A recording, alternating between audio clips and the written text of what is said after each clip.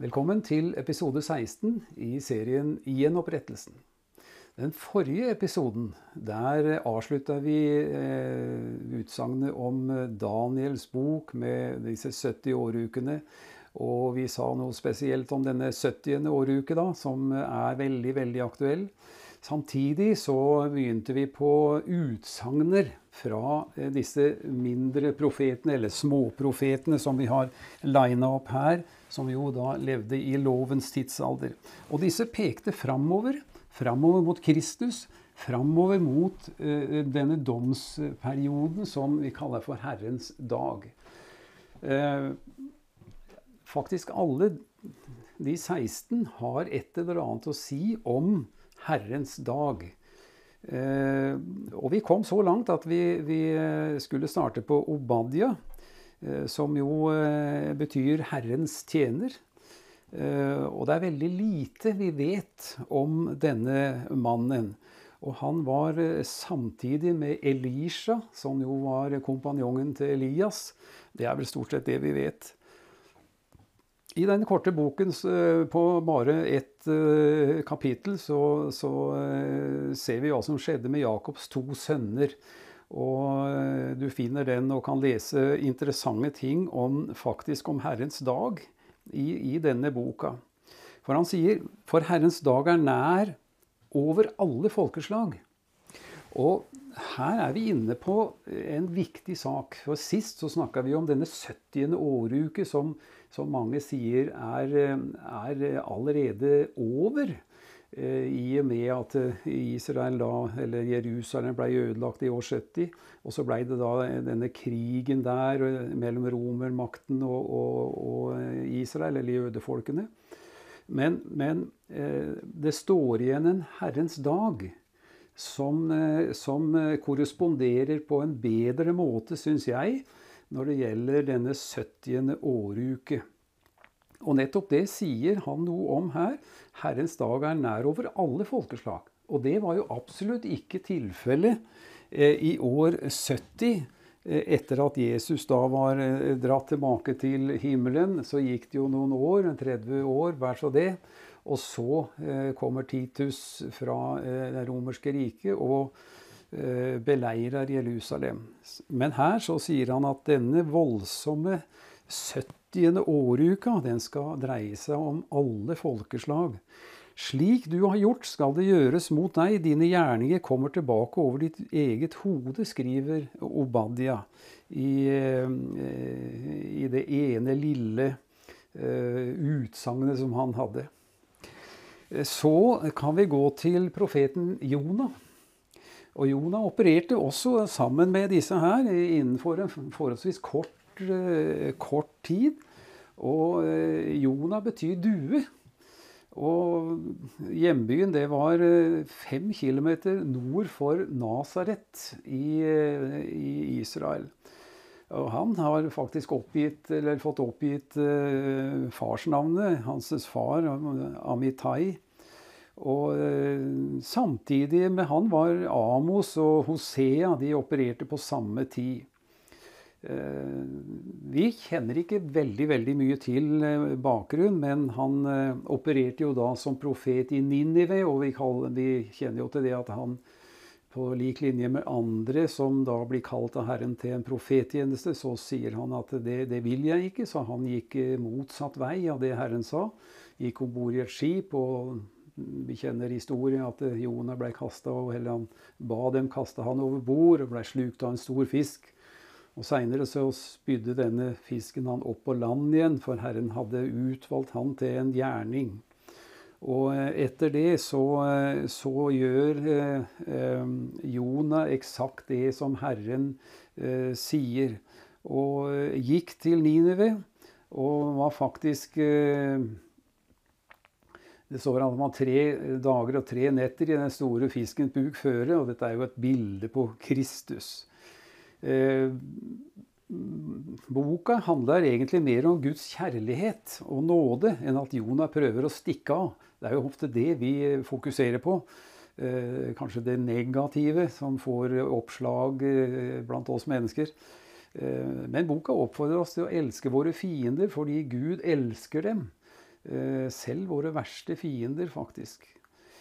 Både Jesus og Jonah var profeter fra Galilea. Jonah kom fra Gat Hefer, som det står om i 2. kongebok 14. Og Jesus refererer jo til Jonah-tegnet i Matteus 12. Jonah i fisken pekte altså fram på Jesu død. Så har vi Mika. Profeten Mika, navnet Mika betyr «Hvem er som Herren?». Og han var også hørende hjemme 40 kilometer sør-vest for Jerusalem. Ukjent familie. Men han var stasjonert i Juda, profeterte både i det nordlige og sydlige riket. Og det er interessant. For som regel så hadde du en profet som hadde med Judariket, altså sydlige riket, mens andre holdt seg til det nordlige riket, altså Israels rike, tistammeriket. Men her har vi en som da opererer i begge leirene. Og ved å vende seg til noen av byene i Juda som var modne for dom, tillater Mika seg en vedvarende lek med ord, som vi sier. Som er praktisk talt veldig vanskelig å definere og si noe mer om. Dette kan du se litt på om du blar opp i Mikas' profet. Så har vi Nahum. Nahum betyr trøst. Han var fra Elkors, en by i det sørlige Juda, men som vi ikke er helt sikre på hvor ligger nå. Han opererte samtidig med Jeremia, Sefania og andre. Så skal vi gå videre til Habakuk, som betyr en som holder seg fast. Ukjent hjemby, vet fælt lite om han, men han opererte samtidig med Jeremia. Han var profet i Juda, og profeterte trolig begynnelsen av styringstid til kong Joakim. Ikke Joakim, men Joakim. Og hadde da et hovedutsagn som er videreført til Det nye testamentet, at den rettferdige skal leve ved sin tro. Dette stammer fra denne profeten. Så har vi profeten Sefania. Nå er vi snart igjennom disse småprofetene. Og Sefania-navnet, det betyr Herren skjuler, eller Herren beskytter. Og han var fra Jerusalem, av kongelig herkomst. Han var faktisk oldebarn av kong Hiskia. Vi vet ikke helt hva han var for noe, men han hadde innpass i hoffet, og av den grunn så hadde han vel en framskutt rolle, som gjorde at han kunne gjøre det. Han var også samtidig med Jeremia og Nahum, blant annet. Sefania tidfester profetiene sine til en tid da Josia, sønn av Anion, var konge i Juda. Kanskje litt spesiell for spesielt interesserte. Han profeterte om Herrens dag, nettopp om denne 70. åruke, om dom over nasjonene og gjenreisning gjennom de som er igjen. Og her rører vi med noe som vi jo har sagt før. Hele serien handler om gjenopprettelsen som profeten, eller som Peter da refererte til. Peter kunne sitt gamle testamente, og han hadde helt sikkert lest disse gammeltestamentlige profetene som snakket om gjenreisningen av nasjonen i forbindelse med Herrens dag. Så har vi profeten Hagai, som betyr festlig. Han var fra Jerusalem, og han var også da i Babylon, så vidt vi vet. Ukjent stilling, men samtidig med Zakaria. Og han også var veldig opptatt av det moralske forfallet i Israel, det som førte fram til bortrykkelsen. For det var et moralsk frafall, og det var et ugudelighetens mønster som tegnet seg i nasjonen, som gjorde at de forlot Herren og begynte å tilbe andre guder. Dette er igjen da det Gud vil gjenopprette ved å fjerne alt som hadde med avgudsdyrkelse Og det det han også gjorde ved å sende dette folket da i utlendighet. Og så vet vi det at de har vært vekk i 2500 år, og så de tilbake igjen i landet fra grovt sett år 1900 og fremover til 1948 og frem til i dag. Så går vi litt videre forbi, og så kommer vi til Zakaria. Zakaria veldig interessant i forbindelse med denne 70. åruke. For han sier en del om det i det 12., 13., 14. kapitlet, som du kan lese om når du får sjans. Zakaria betyr Herren husker, og Herren husker. Vi har lett for å si at Herren glemmer allting, men nei da, han husker. Og det nettopp Zakaria et bevis på. Og han var fra Jerusalem, og døde sannsynligvis i fangenskap, siden Zakaria ble ført til Jerusalem av Iddo. Han var både profet og prest, hadde 2 forskjellige roller. Denne Zakaria. Her det en som vi med bestemthet kanskje kan si at det ble myrdet, og det var slik han mistet livet da. Han var en yngre samtidig med Hagai, og hadde derfor den samme historiske bakgrunnen. Det den lengste boka av småprofetene. Nest etter Jesaja det den boken som inneholder flest messianske henvisninger. De første 8 kapitlene apokalyptiske i sjanger. Og her det mye interessant å lese om de 8 synene, og så det 4 budskap, og så det utsagn om Herren som konge i Zakaria 12-14. Og dette her absolutt viktige ting for deg som ønsker å få et helhetsbilde av de kommende ting. Og husk på det, alt det som vi har snakket om nå, i både den forrige og denne episode, handler om en gruppe med mennesker som ble aktivert av Herren for å advare Israels folk og hedningefolk, men mest Israels folk. Om dere ikke vender om, så kommer denne Herrens dag over dere. Altså dom og det som hadde da med hedningene, og hedningene sier, det ville komme i stedet for dette 1000-årige fredsriket som da var lovet, og som var profetert om at skulle komme når kongen kom, når Jesus kom. Så har vi den siste profeten i det gamle testamentet. Og han heter Malaki. Han bodde i Jerusalem, og han var, skal vi si, alene på arenaen her. Når alle de andre hadde lagt ned vandringsstaven sin, så sto Malaki tilbake.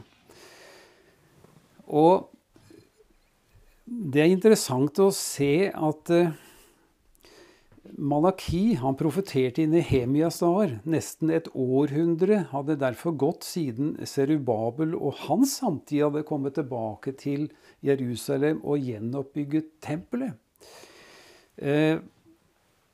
På samme måte, jeg har lyst til å ta med det også, som bortførelsen til Babylon hadde foregått i 3 stadier. Vi husker det, 606, 597 og 586 før Kristus. Så skjedde egentlig tilbakeføringen også i 3 stadier, fra 538, 457 og 444 før Kristus. Og dette siste toget inn, det var ledet av Nehemia. Og det nettopp fra dette punkt at vi regner starten på disse 70 årukene som vi nå har vært igjennom. Det var fra 444, da den endelige kommandoen gikk ut fra Babylonia om at tempelet kunne reises på nytt. Og det var nettopp Nehemia som sto for dette her.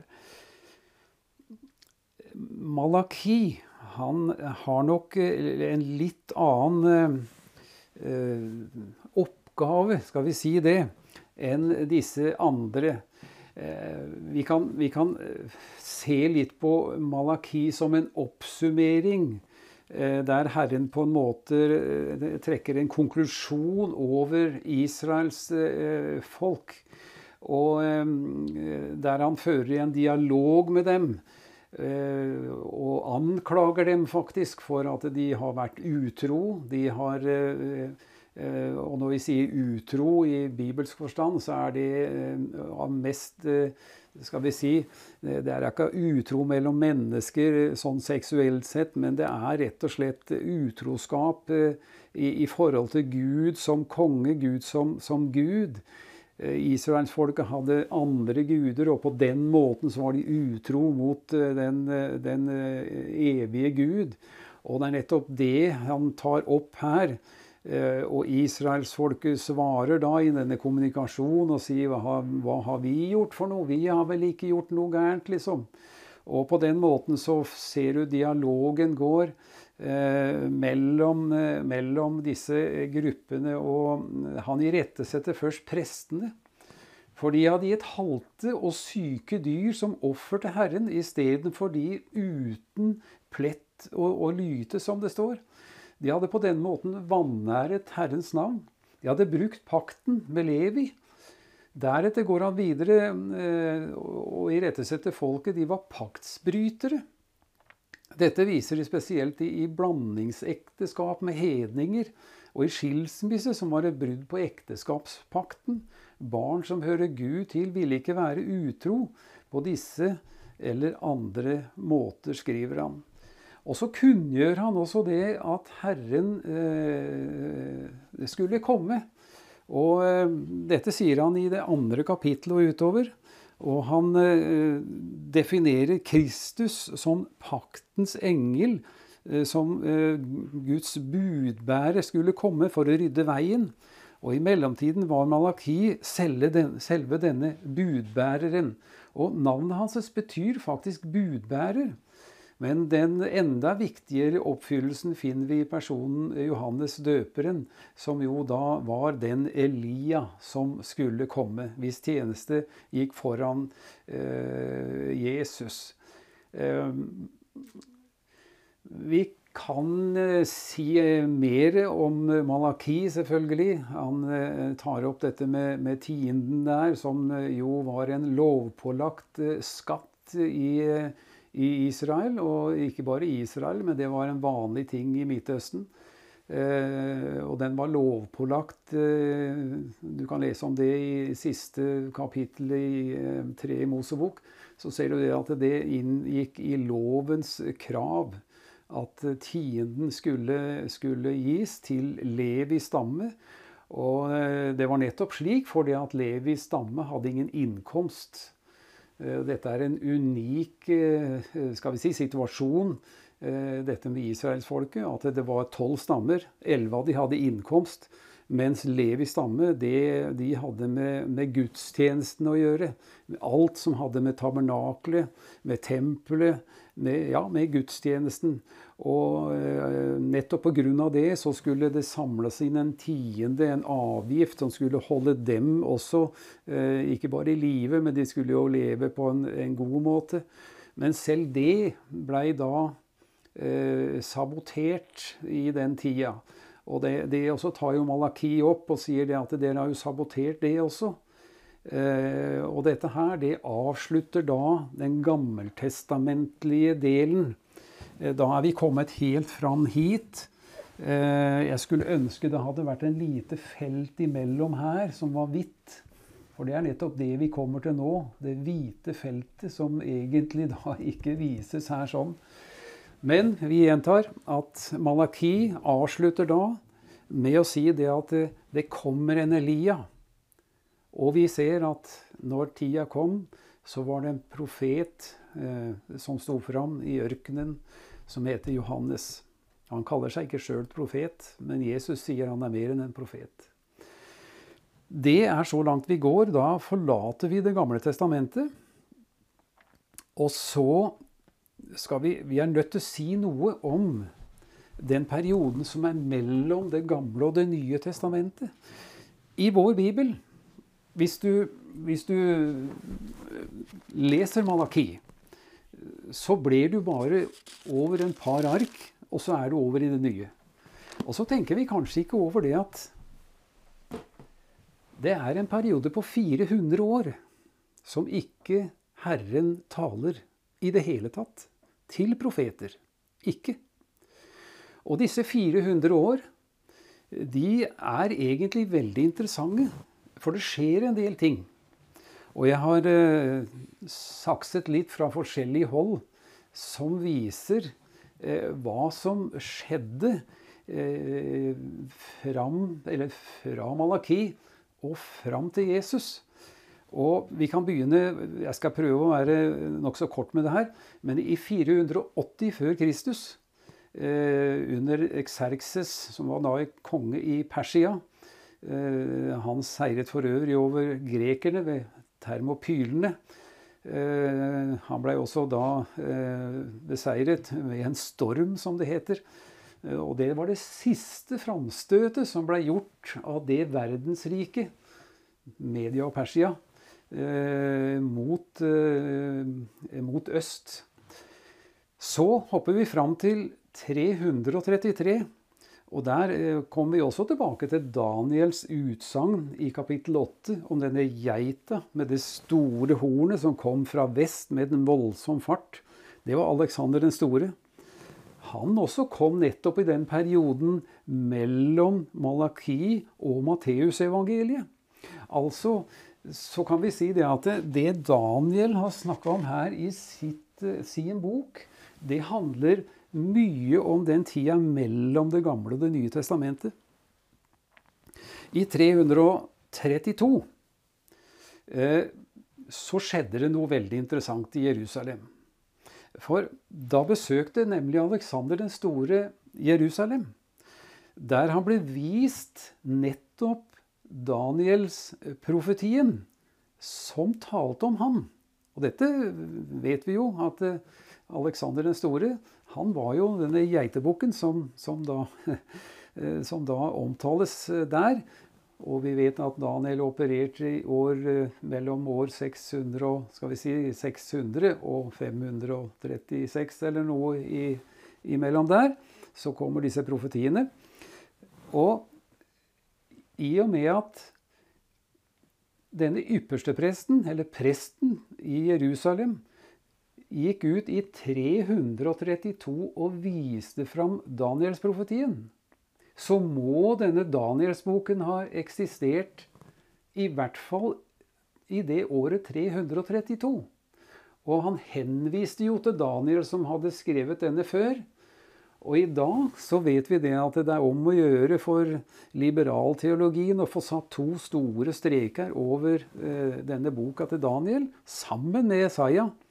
For de snakker om tegn og under, og så nøyaktige profetier, at dette går ikke an. Men de tar ikke høyde for at det finnes en Gud i himmelen som kan vise profetier om hva som skjer i framtida.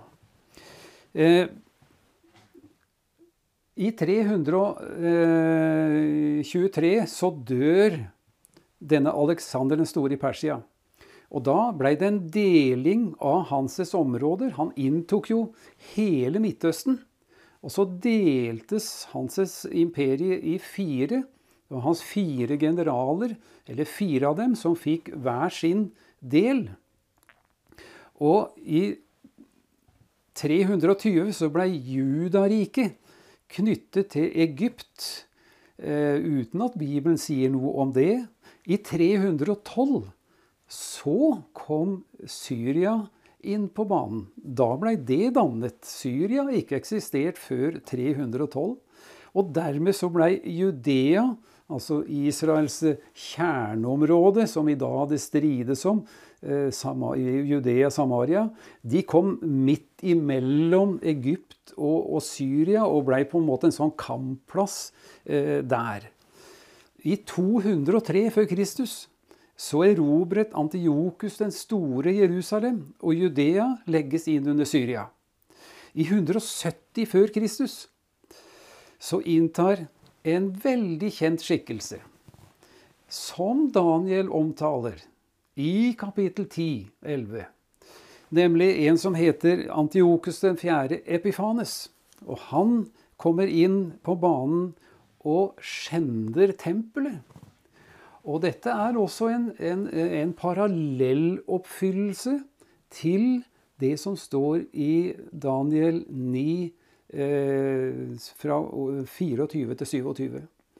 Og han er et forbilde på den antikrist som skulle komme. Og Antiochus Epifanes, han er det lille hornet i Daniels kapittel 8.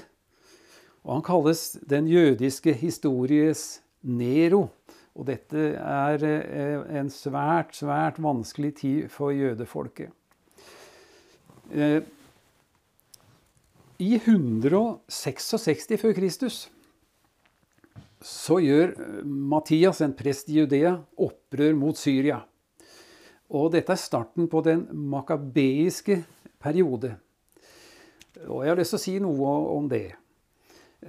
Makabeerne, det finnes et lite tillegg til skriften som ikke lenger er med, men som i de gamle oversettelsene så hadde du et tillegg i Bibelen. For der sto det ofte Bibelen og de apokryfiske skrifter, sto det. Og så var det en liten sånn tilleggsgreie bak her, som det sto noe i apokryfene. Apokryfene, de er fortsatt tilgjengelige, men de er ikke innlemmet, de er ikke kanonisert, som vi sier, i skriften. De er ikke godkjente, de er ikke inspirert av Den hellige ånd. Og når Det gamle testamentet ble skrevet om fra hebraisk til gresk, så ble ikke de tatt med. Men de har historisk verdi.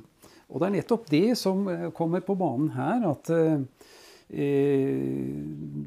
da denne Mattias, en prest fra Judea, han gjorde opprør, og dette er starten på den makabeiske perioden, og det kan du lese om i både første og andre makabeiske bok, hvis du får tak i disse. Og Israel har kanskje aldri hatt det verre noen gang. Så langt som det er det vel at vi kommer i denne episoden. Så vi får bare si takk for nå, og så velkommen igjen til neste episode.